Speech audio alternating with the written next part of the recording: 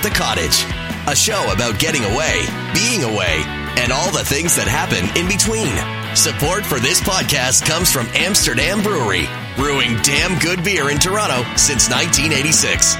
Support for this podcast comes from the fine folks at Neil Brothers, an iconic tastemaker of extraordinary foods. Hey, everybody. How are you? Great. Welcome back. Andy, so nice to see you. Thanks for having us back again. Maureen, it's always a pleasure. Love having people around at the Cottage. Thank you. And we have some great stories already, and we're going to have some more tonight. We've got a few friends around the grill. How you doing, Mel? I'm great. Did you have a good week? I did. It was my birthday. Yeah, I know. That was something I... Forgot? Yeah, I guess that's the word. Okay. Yeah, but we're still friends. We are. So you had a good week, you had a good birthday, did. And we're so happy you're back here. And I'm thrilled to be back. Thanks, Andy, for having me. And I want to introduce my friend, Chris Worth is here. Hello, Mel. Nice to see you again. Great to see you. Love to be back at Andy's place. So nice to see you, Andy. Maureen, what's going on? You know, this week we have a really interesting topic. Our theme is Hit the Road, Jack. So we're talking about traveling near and far. How far do you go? When you go, do you go forever? How fast do you get out of the house? All kinds of interesting topics. We've got a great pal here. Actually, Chris, why don't you introduce your buddy, Brian? I would love to introduce Brian. And Brian is truly a lifelong cottager. But Brian travels a ton, in my opinion, to get to his cottage. Brian, how are you? I'm doing great, Chris. Excellent. Thanks for coming. Thank you for having me. Yeah, not quite as far as you normally travel for your cottage, but no. We'll get into that. And on that note, we have a fabulous guest on the line, a friend of ours. She's a little west of where we are. She's over in Algonquin Highlands. Hey, Christine, how are you? I'm excellent. How are you? We're great. I'm so glad you could join us. We want to go to you for some of your expert opinion and your knowledge on the real estate market. Well, I'm honored. Pleasure to be here. Thank you. We're really pleased to have you. So I think I'm going to start, and my buddies have a couple of questions for you too. But let's start with, how does the market look in your neck of the woods? I mentioned you're in Algonquin Highlands. What's going on up there? Well, my neck of the woods, it's actually the Highlands encompasses a pretty large area. We call it the Haliburton Highlands. So it's Minden Highlands, Algonquin Highlands. Our neighbors to the west are kind of Muskoka, to the east is Bancroft, to the south is kind of Bobcaygeon and Coboconk area. But interesting question. I think the term recreational marketplace is kind of transitioning. There's certainly more people moving here permanently, so we're starting to almost become a bedroom community. But as far as performance goes, single-family homes up here in the Highlands were up about 25% first quarter, year over year. Recreational was up about 19%. So I'd say the Highlands is doing extremely well. But we're very much on people's radar now. So, I think there is a trend for people moving out of large urban centers to have either a chance at property ownership. They get great value for their dollar. And it's the boomers and the empty nesters who are cashing out in the large urban centers, and their dollar goes a lot further in the recreational market. I think Mel had a couple of questions. And to that point, I mean, so what do you think the factors are that are influencing the rise in prices? First of all, happy birthday, Mel. Thank you. Oh, at least that was low. Thank you. At least you remembered, Christine. Exactly. Well, the factors, I think, like anything, it really comes down to supply and demand. You know, there's some spill in terms of what people expect to pay for a home based on the large urban centers like Toronto and Vancouver. And if you can still be really within accessibility distance to those centers, then your dollar really goes a lot further. So, you know, you're looking literally within a 2-hour window around those centers, and it starts looking really attractive. But now you're seeing multiple offers in recreational areas and properties that are selling kind of in record time. And are multiple offers, is that something you just didn't see 5 years ago? Never. No. Crazy, eh? That's insane. So, tell me, Christine, what kind of properties are these people looking for? Are they sticking to lakefront? Are they going away from lakefront? What's happening there? Well, they're literally buying anything right now. Yeah, it's a bit crazy. I went and I'll just tell you a little personal story. I went and looked at a spot that was on our lake. It was a 50-foot wide piece of property, which is not a huge lakefront property. You could see Highway 35 if you tilted your head slightly to the right. And the place hadn't been lived in 30 years, so it was a complete teardown. Wow. And they were asking $225,000. And I thought, it's never going to go. It's just not for that amount of money. And it sold in 2 weeks. And that trend to escape the city, and you and Kevin, your partner, are examples of that. And I guess that's just so apropos right now. So many people are talking about that because they're just fed up with traffic and, not having any life. Exactly. And it's funny, Mel, I think we've always wanted to escape the city. That's why you can't really it takes you 4 hours to get out of the city on a weekend because everybody's trying to escape. But I think the difference, what's happening now is it's the permanency of it. Mm-hmm. So, people are literally escaping the city, not just for that weekend escape, but looking at sort of recreational cottage country within sort of a 2-hour time frame and saying, I could really live there. Christine, I know several people who have sold and sort of, I'll just say, cashed out of Toronto. Right. They've semi-retired to their property, but they're not ready to retire, so they just rent an apartment in Toronto. It's like they're not ready to jump into the full life up there with 2 feet, so they keep a toe in the city because they're not entirely sure they're ready to do it. But lots of them are trying it. Yeah, and that's a great point because that is huge now. My neighbor who just moved up here last September, they did exactly that. They've kept a little apartment in the city, but this is kind of their home. My husband and I did that for 5 years before we moved up here full time. Are you seeing a lot of people, and sort of you're touching on this a little bit around people kind of keeping a foot in the city, whether that's an electronic foot or whether that's an actual physical foot? Right. Are you seeing a lot of people going off grid? Like, are there a lot of people saying, you know what, I just want to cash right out of the city and I want to start, generating my own power sort of thing? Are we seeing a lot of that? Well, that's a really great question. I think the dream of being off grid is an amazing one. And, we've got great companies now that are offering solar and wind power.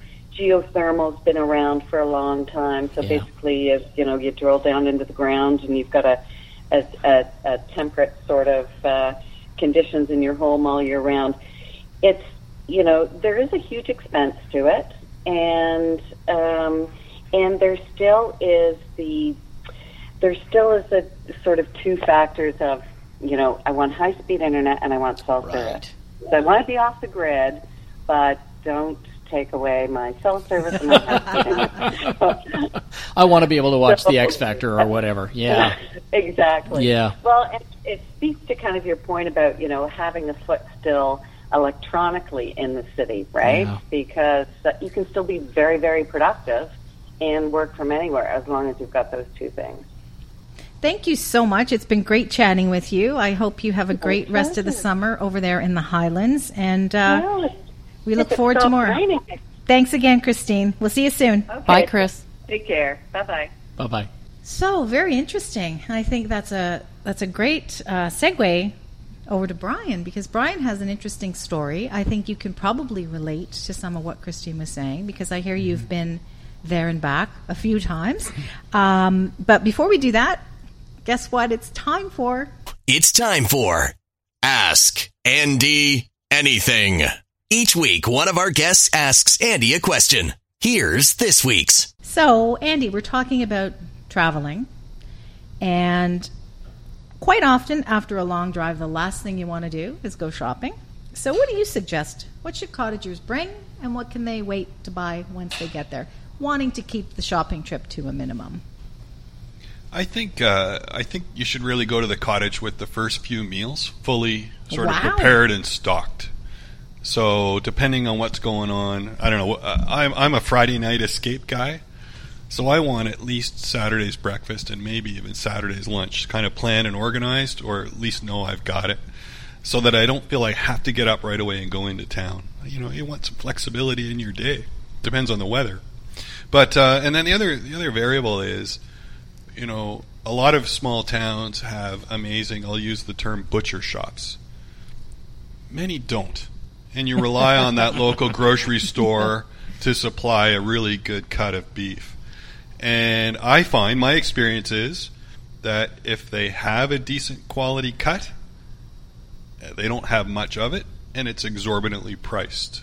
So I always sort of think, kind of plan and take it with you if you think it's beneficial based on the circumstances of your town. Terrific. Look, I'm going to put a plug in here for Andy because he hosts us around his grill so graciously every week. Andy does a fantastic thing. He prepares cottage packs for folks, and it's great. And I'm sure you can customize them if you have more or fewer guests, but it's terrific. At least you'll know you'll have your quality meats covered. So for anybody listening in Toronto, pop into Andy's in Leaside because you'll get some fantastic cottage goodies. So now we're going to go back and chat with Brian. Brian, I know Chris was telling me that you're actually from Nova Scotia, but you've been in Toronto a long time. But the story's a little more interesting than that. Why don't you tell us what cottaging means for you with respect to Nova Scotia? Oh, well, cottaging has probably two aspects. One, when you're from Nova Scotia, you always want to go back. Who doesn't, right? So when because you're living in Toronto, you don't get to go every Friday night. So when I plan my trips to the cottage, usually I'll look for 5 days or 10 days at a time, because you have to amortize your costs. There's some cost to getting there and some logistics of how you're going to do it. But I was listening to Andy, and I was thinking about, my routine would be to catch a flight late Friday afternoon, and when you get to the airport in Halifax, I would often have a car either rented, or I would have a car there for me, already parked at the airport. I would arrange it through family or friends or something. That's a way to do it. And I was thinking about the food, because it is important to know when you arrive Friday night at 7 o'clock or whatever, 8 o'clock, where you're going to pick up that first or second or third meal when you're driving to the cottage on Friday night, because you don't want to go back into town first thing on Saturday morning. So that's something even I think about.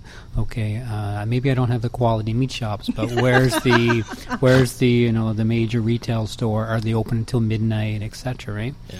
So there's a little bit of logistics, but there's so many benefits to getting away. And the second point is that when I go there, I see my family, I see my friends, but I don't have to stay with any of them. Yeah. We have our own place, and it's just like it was when I left, a month ago. It's still, the bed is still there, everything is still the same. That's awesome. No guests. Yeah. That's right. No guests. Yeah, very nice. So Chris was telling me about an interesting phenomenon about Nova Scotia. You want to share it, Chris? So, and you can validate it for us, so Brian. When I lived in Nova Scotia for 5 years, and that's where I met Brian. And when my wife and I went there, originally we went with the intention of only being there for a year. We ended up staying for 5 because we loved it so much, but we were there for a year. And so we said we want to see as much of the province as we possibly can. So of a weekend, we would get up Saturday morning and drive an hour and a half to Chester and hang out in Chester for the day, and then we'd come back, and then we'd have dinner at home, and then Sunday morning we'd get up and drive up to Blomidon and hike through the park, and then be home in time for dinner. I think this means something to Brian. It doesn't mean anything to us, right, Mel? No. I'm with you on that one. So whatever. Then Monday morning we'd go back into work, and somebody'd say, hey, what did you do for the weekend? And we would retell our weekend story, and they would all look at us aghast, because driving long distances in Nova Scotia, most people just don't do it.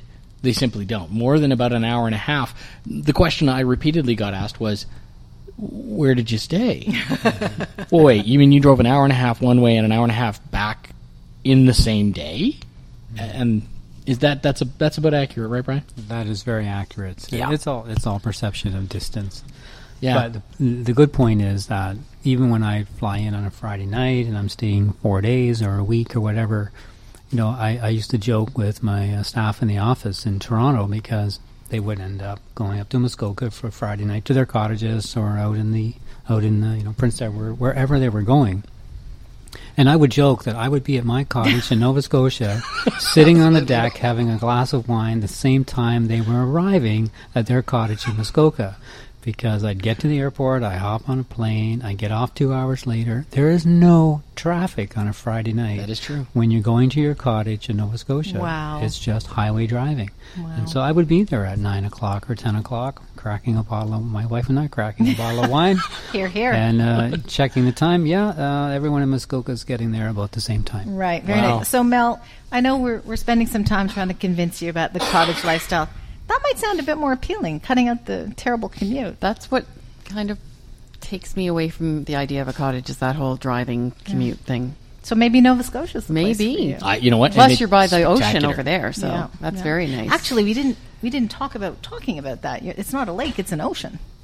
Well, there's a lot of ocean. I happen to be on a lake. Oh, and, of course. You know, your other guest was talking about Alberta and the lack of, or the limited amount of water frontage. Well, Nova Scotia is full of lakes, so they're not all big lakes, Right. but there's many.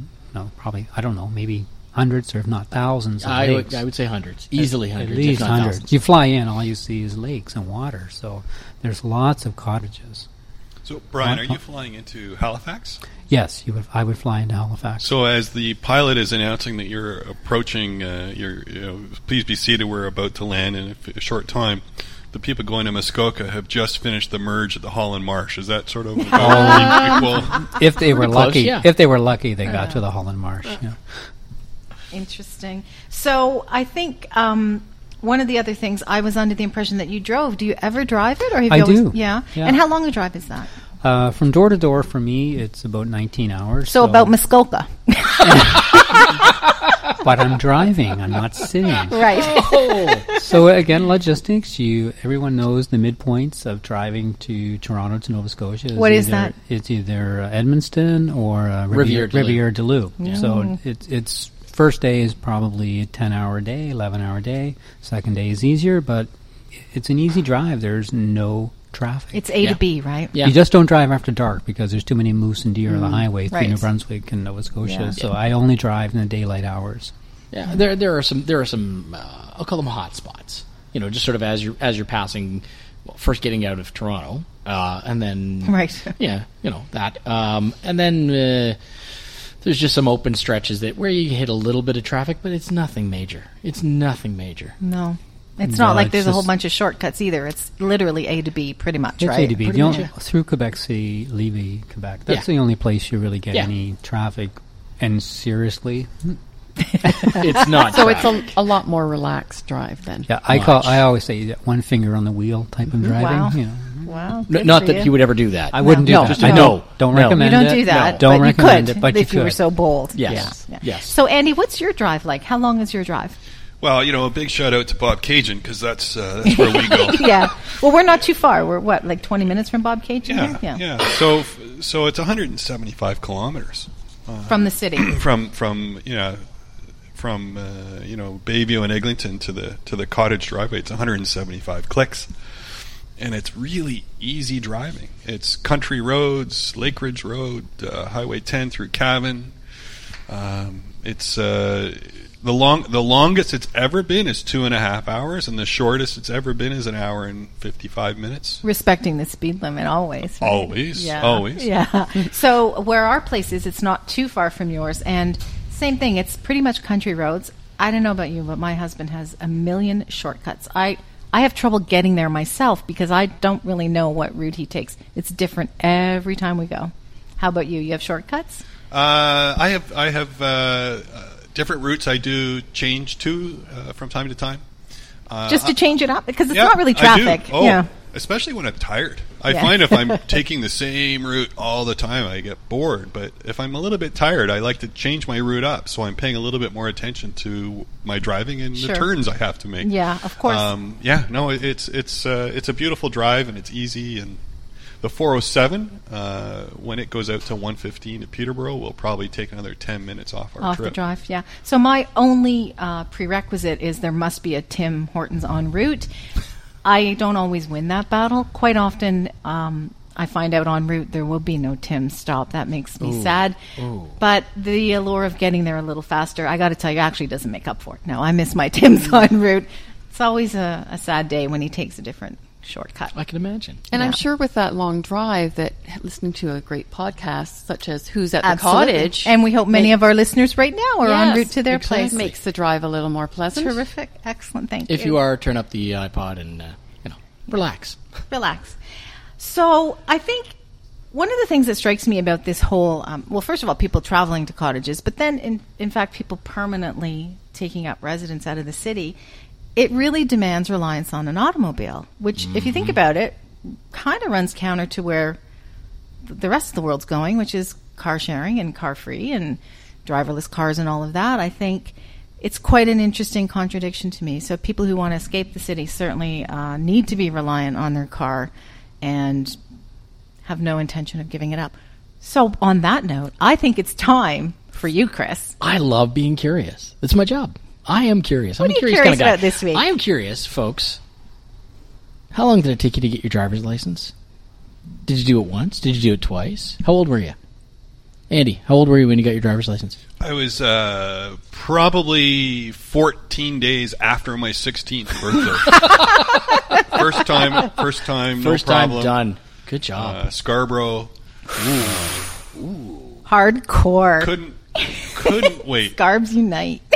Couldn't wait to get the driver's license. Amazing. Mel, what about you? Same here. I couldn't wait to drive. So, Really? and I actually took my driver's exam during a blizzard, and I had to do the 3-point turn, and I was very nervous and everything, and it all went well. And kudos to my brother. I want to say thank you, Pete, because he had told me before I took the exam because he failed his the first time, and he warned me there was a stop sign on the fence as you were leaving the driving center sneaky. that I would not have seen because it was placed very far to the right, and with being nervous and whatnot, I'm sure a lot of people didn't see it. Sure. And that's really the only reason I think I passed. Wow. Sneaky. So a nice Maureen? older brother.